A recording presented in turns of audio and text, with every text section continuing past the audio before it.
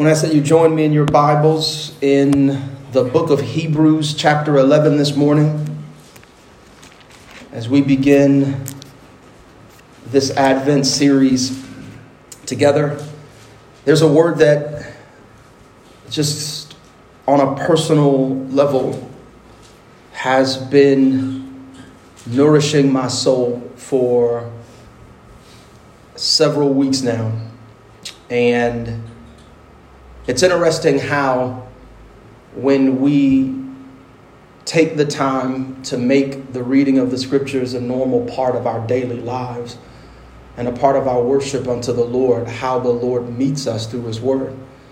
I remember some of my first experiences with that, like with my Bible open and the Spirit of God just illuminating the Word of God like only he can. And you're just like, oh my goodness, this is amazing. This is awesome. Just in the reading of the Word of God, God has met me in the scriptures with something that applies to my life right now. And it's helping me and it's encouraging me. And there's just nothing like it, you know. And the thing that I love about God is that his goodness is inexhaustible. He continues to meet us in those places with a right now word, with words in season, as we are faithful to read his word and engage him in the scriptures. And so several weeks ago, at the beginning of the time that I took off, I was still just reading through Hebrews just on my own, you know. And I try to do it slowly because one of the things that I notice that I'm susceptible to, and I know I'm not the only one, is to be blinded by the familiar. If you've read something many times, there is a tendency to just gloss over the parts that you think you just got down pat. You know, I just got this. I'll just glance over this and it'll be okay. But I love how the Lord sets us up, man, because he's faithful to conform us to the image of his Son. And it's in Hebrews chapter 11, verses 13 through 16 in particular, that God just wrecked me and I believe gave me a word that really birthed hope in my spirit for my life moving forward. And I believe is applicable and relevant for us today. If people need anything right now, it's hope. Yeah. We need to understand biblical hope. Amen. We need to get that because it's life to us. And it's really important. And so for the sake of context this morning, as we're in Hebrews chapter 11, I want to read verses 1 through 16. But our focus is going to be verses 13 to 16. Amen? Hebrews chapter 11, starting at verse 1, it says, "Now faith is the reality of what is hoped for, the proof of what is not seen. For by it our ancestors won God's approval. By faith we understand that the universe was created by the word of God, so that what is seen was made from things that are not visible.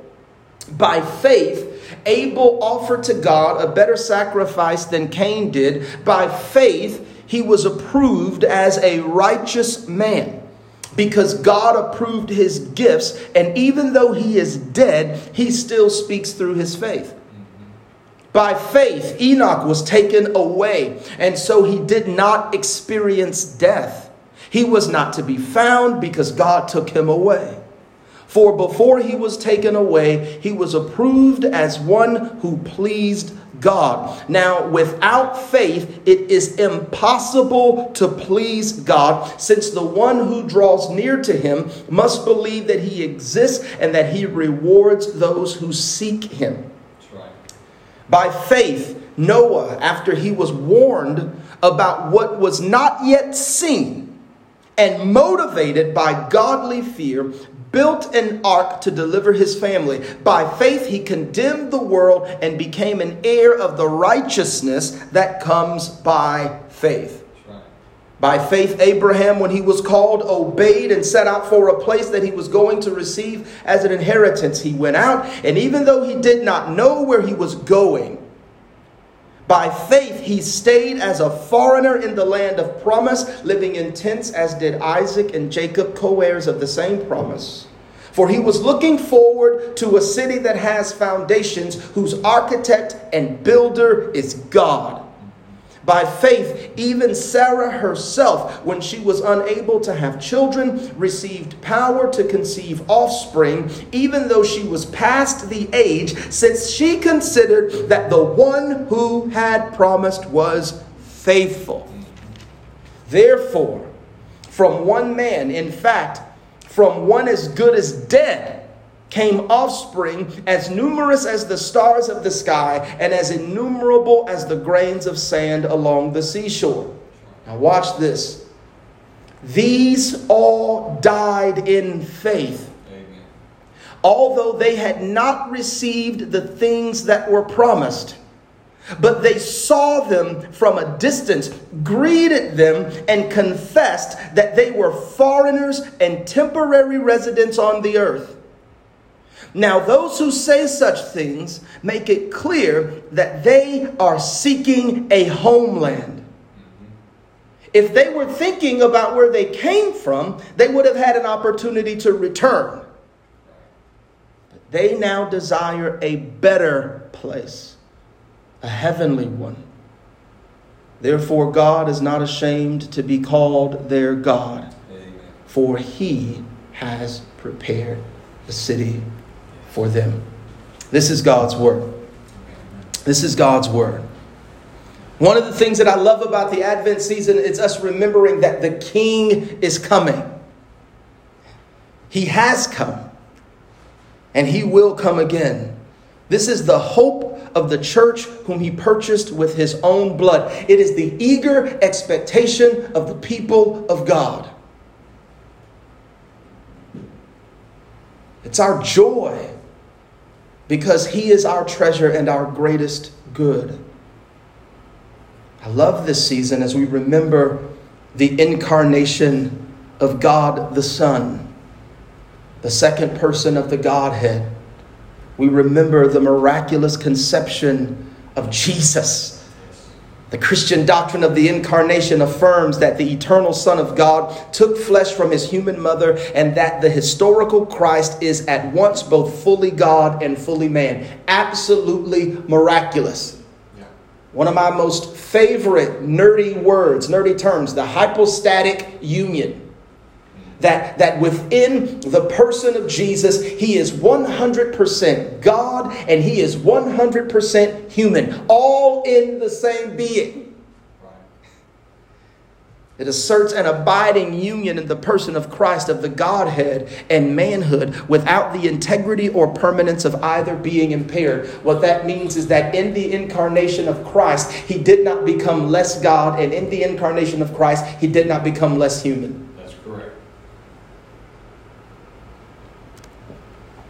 A man by the name of Shaolin once said, 200%.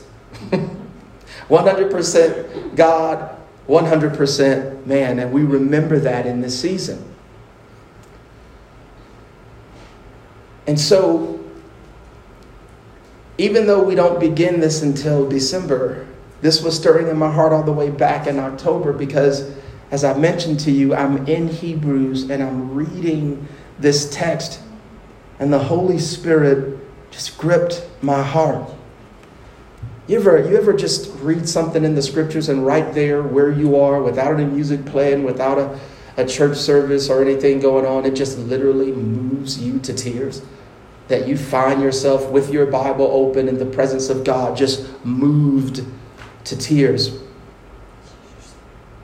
Because to be honest with you, I think we all know what it's like at different seasons in life to not know what's going to happen. To not know if something's going to come to an end. To not know what the next day holds. To be at a place to where you're like, you know what, God? I've prayed, I've fasted, I've served, I've preached, but now I'm tired. I am deeply discouraged. And I just kind of want to quit. I don't feel like doing this anymore. I don't feel like I have anything left to offer. And what I love about those seasons, as uncomfortable and painful and difficult as they may be, is that that's where the grace of God meets us. He meets us in those places. That's why David said, yea, though I walk through the valley of the shadow of death, I will fear no evil because you are with me. That's right. Your rod and your staff, they shall comfort me. And he's faithful. And so Advent is about us remembering that even on the darkest day in human history, where our first parents blew it on a cosmic level, sinning against God, God preached the gospel to them in the Garden of Eden. He promised a Savior. He promised a Redeemer. But Jesus did not come right away. He did not send the Savior immediately. It took hundreds and hundreds of years as the redemptive plan of God unfolded. Then, in God's timing, the Son showed up. And even then, it wasn't like people expected it to be. But the thing that we have to remember in this season is that God is not a man that he should lie, nor the Son of Man that he ever has to repent. He is faithful to do what he said he would do. God keeps his promises. Amen. He keeps his promises. That's one of the reasons that reading the scriptures is so important, because in the scriptures we become familiar with, we learn the covenant promises of God. And it's trusting in the unchanging nature and character of God. It's not looking at the circumstances.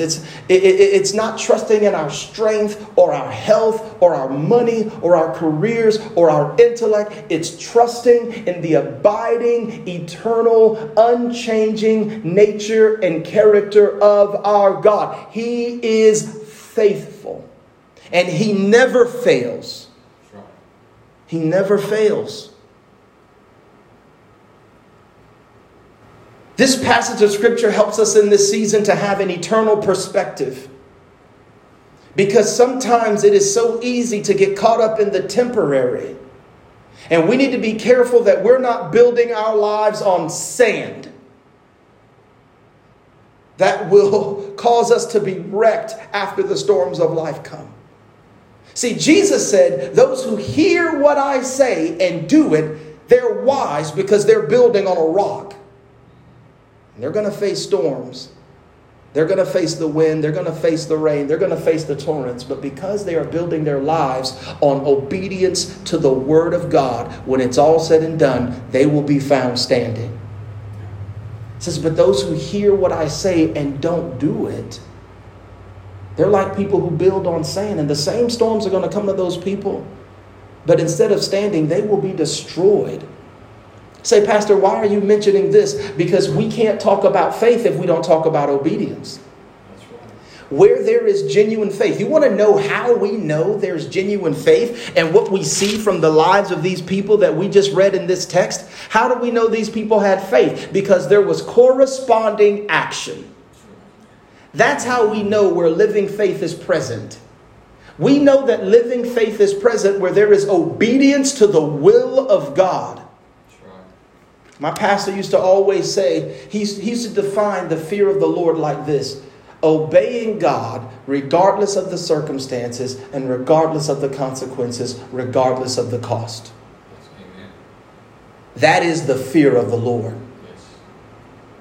Obeying God regardless of what it cost us, regardless of what's going on in our lives at the time, and regardless of the consequences that our obedience may bring.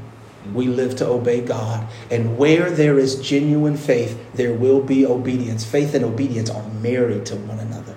Yeah. And they cannot be separated. But we dig a little deeper. And the scriptures give us an insight into the mindsets and the hearts of these people. It says that they died in faith. Now here's what's interesting. God told Abraham, get away from your family. Go to a land that I'm going to show you. I'm going to multiply you. I'm going to make you great. I'm going to make you the father of many nations. But he never saw the fulfillment of it. He never saw the fulfillment of the thing that God promised him. That's right. Isaac never saw the fulfillment of the thing that God promised him. Jacob never saw the fulfillment of the thing that God promised him. Sarah never saw it. Moses never saw it. Joseph never saw it. Abel never saw it. Noah never saw it. They died in faith, which means that the thing that propelled them through life, that anchored their souls, was hope.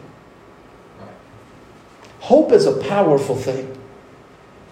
Because hope is when we believe in the promises of God to such a degree, it's believing that God is not a man that he should lie, that he is perfect, that he will do what he said he would do. So much so that as we are waiting for God to do what he said he will do in the future, it frames and shapes our lives and how we live in the here and now. Genuine biblical hope produces what one of my mentors used to call self-adjusting behavior. That's how you know hope is present.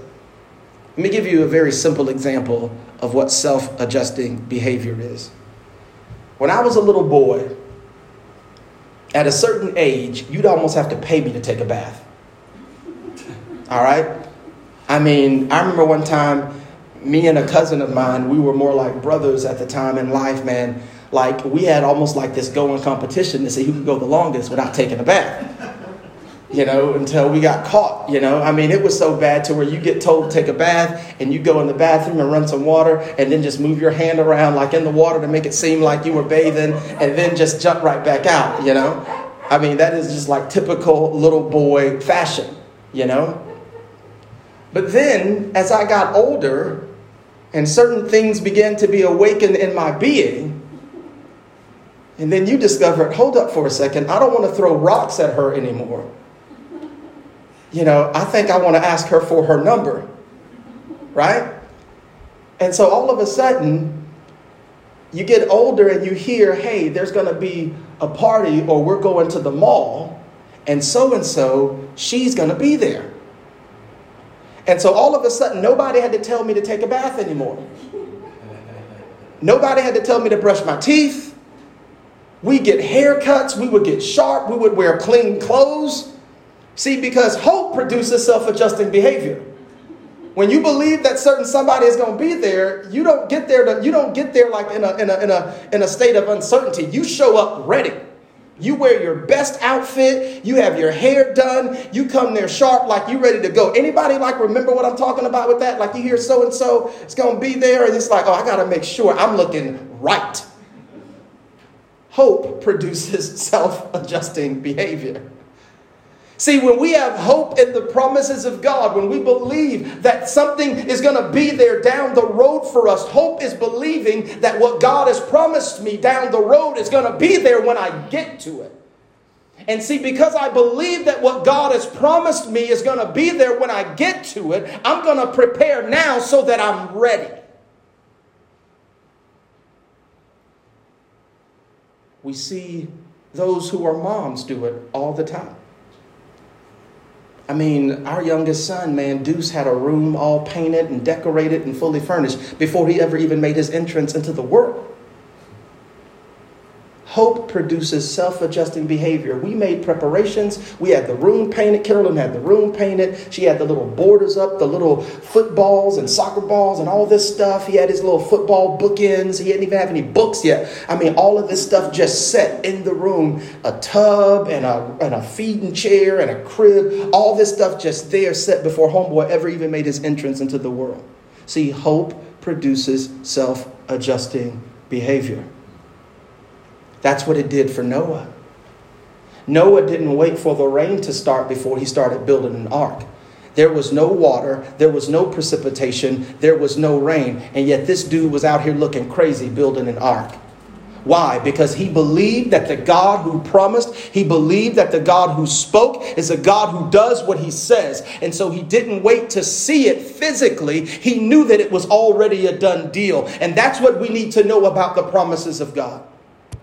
That when God speaks, it's a done deal. And when we read the scriptures and we engage the promises of God, it stirs up hope in our hearts to remember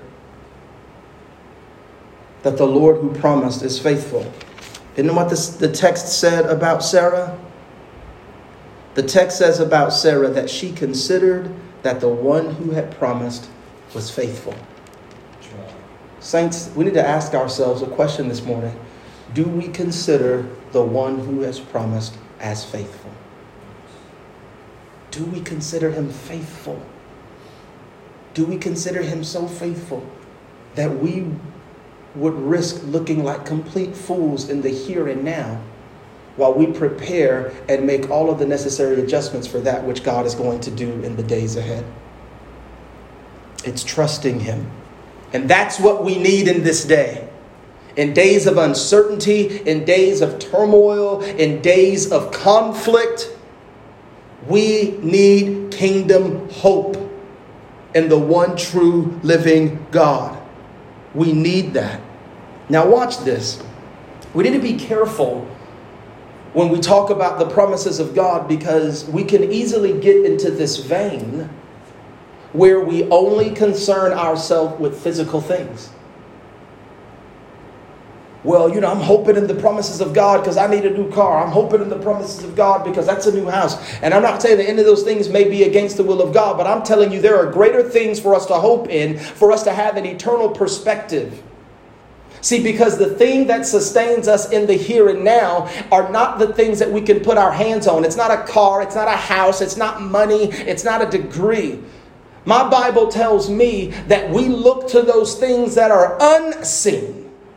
That is what anchors us. We endure while we look at the things that are unseen, because the things that are seen are temporary, but the things that are unseen are eternal.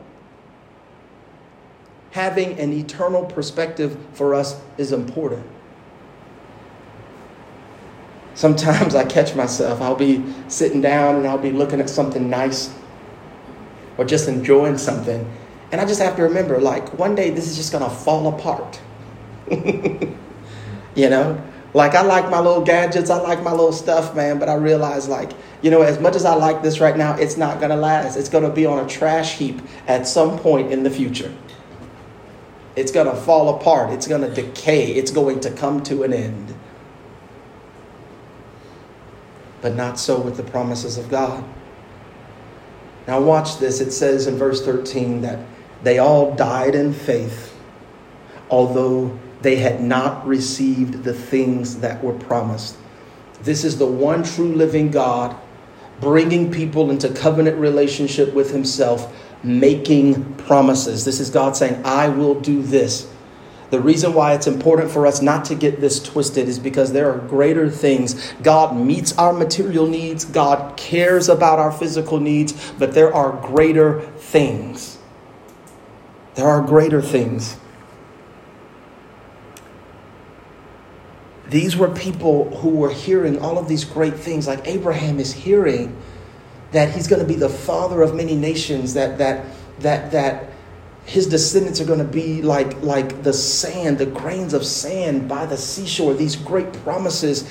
And maybe he doesn't know everything that entails. Sarah is hearing this about her son and what he's going to be, and Isaac and Jacob and all of these different people of faith throughout the ages. David hearing the promises of God about a descendant that would sit on the throne, about his kingdom would just be forever and it would have no end. They didn't see the fulfillment of those things, but watch this. These people died believing God. You want to know what's interesting about this? Is that from a fleshly perspective, someone would look at them and say they missed it. What a waste. Look at them. They died and they didn't even get the thing. They didn't even get to see what God promised. What fools! How gullible can you be? No, not at all. There's no gullibility here. There's no foolishness here, only genuine wisdom. Because the moment these people closed their eyes and their spirits left their bodies, their souls left their bodies, they were in the presence of the living God, able to see like they had never seen before. And at that moment, they received the reward of their faith. And that is to be in the presence of God, living and abiding with Him forever. See, we have to risk being called foolish by this world if we really walk this thing out the way we're supposed to, following Jesus. Their lives were not wasted. Peter tells us that they understood that they weren't living for themselves, but for those who would come after them. How about that for a life well lived? To not live it for our benefit alone, but to live our lives for the benefit of others. These people, they saw the promises of God. Look at what verse 13 says. They saw them from a distance. They saw the promises, right? And it says they greeted them. They greeted the promises of God. What does this mean? Did that mean to just say, hey, hello, promises of God? Is that what they mean by greeted the promises of God? No. When we see here in the text that these people greeted the promises of God, what it means at a very basic level is that they embraced the promises of God in their souls. They embraced the promises of God in their hearts. This was not a small thing. Their lives were literally built on what God had promised. They weren't trying to do their own thing. They weren't trying to make their own way for salvation. Their lives were built on the promises of God. What are we building on in our day? They embraced the promises of God, and look at what they did. So they embraced the promises of God in their souls, and look at the confession that it led to. They confessed that they were foreigners and temporary residents on the earth. What's interesting about this is that this is the same way that Peter in his epistle taught those believers and teaches us how to see ourselves in this world. That embracing the promises of God, they confessed that they were foreigners and temporary residents on the earth. Here's what it means at a very basic level. They realized that these great and precious promises that God had made to them goes back to one of my favorite songs, where one of the lines from the song says this: I've been given a taste of something that nothing in this world can satisfy. In God, I've been given a taste of something that nothing in this world can ever satisfy. These great and precious covenant promises from God. And it helped them to realize, this is not my home. I'm just passing through here. We're not meant to set up shop here. We are meant to live faithfully and be about the business of the kingdom and to do those good works that God prepared beforehand for us to do. But this is not permanent. This is not permanent. This is temporary. And we need to be careful to remember that, saints, in our day and for our generation. We are sojourners in this land. We are foreigners. We are temporary residents. We are exiles. And the desire and the longing in our hearts comes in verse 14. And this is the verse that just wrecked me while I sat in my living room. It says, now that those who say such things, those who make such a confession, those who embrace the promises of God in their hearts, confessing that they are foreigners and temporary residents, they say, those who say such things make it clear that they are seeking a homeland. You know what that means? They're seeking shalom. They're seeking eternal rest. And this passage, man, I'm going to be honest with you, it just broke me because I realized, like, God, I don't feel at home. I am restless in my soul. And I share this because I know that the people under my voice, I know that you in this room, I know that you can relate to this. No matter the homes we buy or the jobs we have or the relationships we have, no matter how good they are and stable they are, there is still this longing in our souls. We know that something is missing. This is not our home. And I sit there thinking, God, this is what I desire. I long to be home. And I realize that it doesn't make me special. I join along with the rest of my sisters and brothers in the faith. We long for that eternal rest. And I'm not talking about death. I'm talking about living in the presence of God in a creation that is renewed and restored, where everything is just, where Christ rules with the scepter of justice and righteousness, and everything is as it should be. We long for this.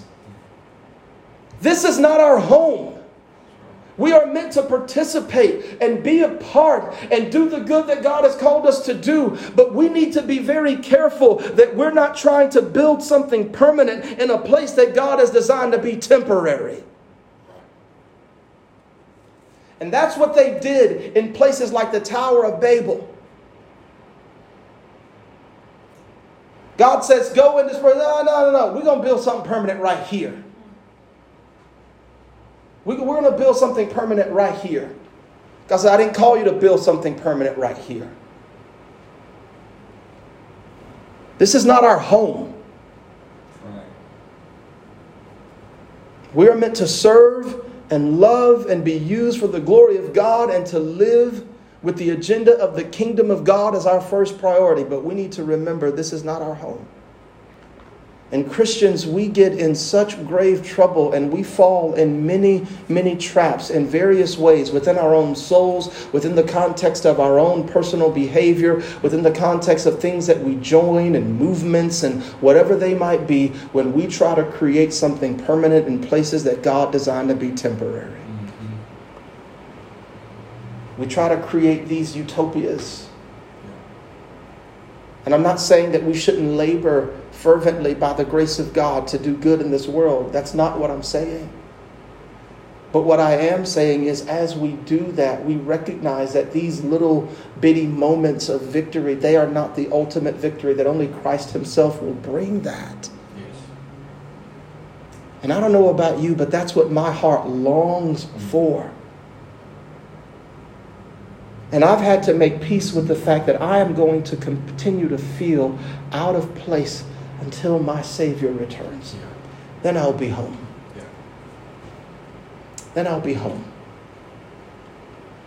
And the thing about that, man, is that when we feel out of place, sometimes in order to try to find that place that feels like home, we deny certain parts of ourselves. We pretend like certain parts of ourselves don't exist. We become a part of things that we really shouldn't be a part of, and all of this stuff because we're searching for it. And God's like, you're not going to find it there.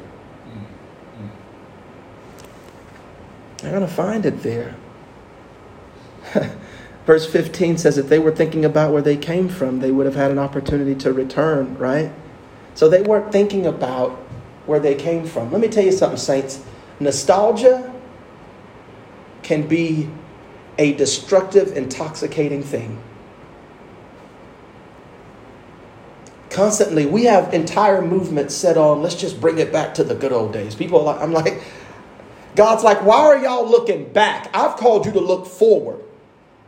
You keep trying to look back to seasons and points in life like those were the good old days and everything was right. God's like, no, I've called you to look forward where I make all things new.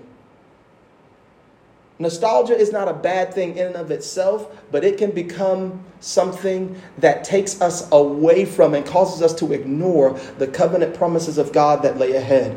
And nostalgia can rob us of our hope. People do it all the time. All of us are subject to it. We find ourselves daydreaming about the way it used to be. Let's just go back to the way it used to be. These days are so bad. Let's just go back to the way it used to be. First of all, that's a mirage. It's not real. It's not real. Because days that people look back and they call their golden era were hell on earth for others. So it's just not real. It's just not real. So when these people said that they were looking for a homeland, they weren't talking about where they had come from back in the day. It says they, in verse 16, they desire a better place. A heavenly one. Therefore, God is not ashamed to be called their God, for he has prepared a city for them. Last point, man. When I read this, I was reminded about the words of Christ recorded in John's gospel. What did Jesus say? Jesus said, in my Father's house, there are many mansions, there are many rooms. I go to prepare a place for you, so that where I am, you may be also. How often do we remember that? How often are we building our lives on that? Are we building our lives on that? The fact that our Lord, our Savior, our Redeemer said, he promised that he would prepare a place for us so that where he is, we may be also. Saints, what we have to look forward to is not simply a better era in human history. What we have to look forward to in the restoration of all things, it's not a better time or a better experience. Not just simply health. It's Christ himself. Christ himself. As one author so eloquently put in the title of his book, God is the gospel. God is the gospel. It's not simply that we get forgiveness. It's not simply that we receive the gift of righteousness. You see the beauty of this whole thing? The thing that makes his grace so scandalous is that we get him. He is the prize. He's offered himself to us in salvation. And it's not just a better human existence waiting for us at the finish line. It's Christ himself. Peter said, you've not seen him yet, but you still believe. And I'm going to tell you something, saints. One day we will see Christ face to face.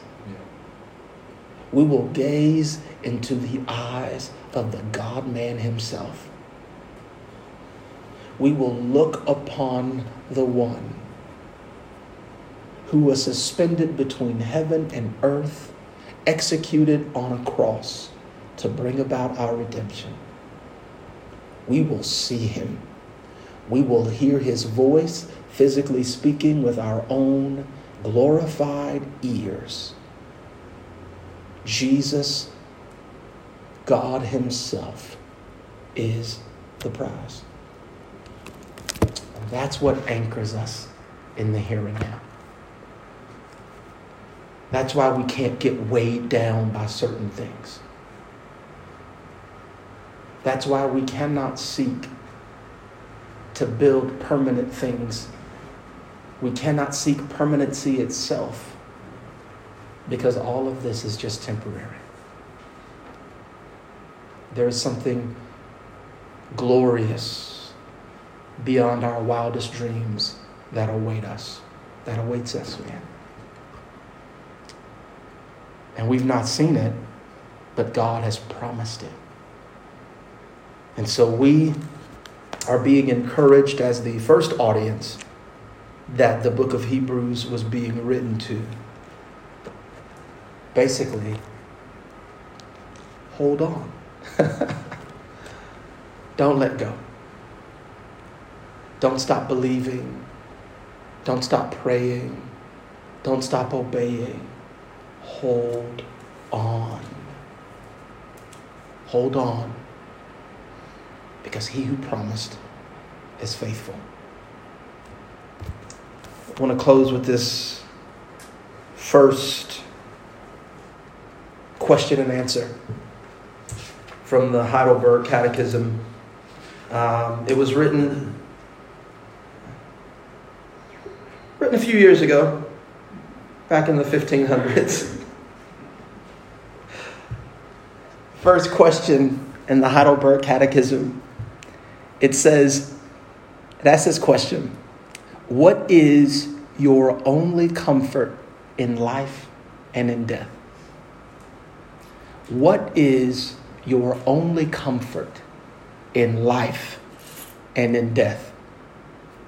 And here's the answer: that I, with body and soul, both in life and in death, am not my own, but belong to my faithful Savior, Jesus Christ, who with his precious blood has fully satisfied for all my sins and delivered me from the power of the devil, and so preserves me that without the will of my Father in heaven, not a hair can fall from my head. Yes, that all things must work together for my salvation. Wherefore, by his Holy Spirit, he also assures me of eternal life and makes me heartily willing and ready to live unto him. That in life and in death, body and soul, we are his. We are his. Let's pray. Father, we thank you for the gathering of the saints. We thank you for this day, Father. We thank you for this season where we remember your great and precious covenant promises. Thank you for the gift of the scriptures that you've given us, Lord, because contained within the scriptures, we see those, Lord God, as recipients of the gift of faith from you working in their hearts. We see them, Lord God, and the fruit of their faith and how they lived. And though they were inadequate and weak and flawed, you, Father, are absolutely sufficient, faithful, and perfect in holiness and righteousness. Father God, in this season, we pray that by the power of your Spirit, the same Spirit that resurrected Christ from the grave, we pray, God of heaven and earth, that you would cause hope to be birthed in our souls. Lord, that we would have an eternal hope, a blessed hope, a living hope in you. Father, help us, Lord, to construct our lives on your covenant promises and on your covenant promises alone. And we thank you, Lord, that you are faithful to remove those things that are counterfeit. You are faithful, Lord God, to continue to work in our hearts, setting us free from our idolatry and our wandering. God of heaven and earth, with the hope that you cause to be birthed in our souls, may we be strengthened today May we be encouraged as your people today. May we walk with our heads lifted high because you are the lifter of our heads, O God. Help us as your people to look to you, God, that every bit of wisdom, strength, grace, mercy, and insight that we need, Father, help us to be people that look to you. You alone are God. Lord, we need you. Our nation needs you. The nations need you. The people need you, oh God. Oh, Father, your kingdom come. Your will be done on earth as it is in heaven. Have your way, God. Have your way, Father, within us. Father, I pray that according to your word, that even in the darkest of times, even in the midst of gross darkness, that you would cause your glorious light to shine on and through your people, the church, so that in all things you would be glorified. In Jesus' name we pray. Amen. Amen.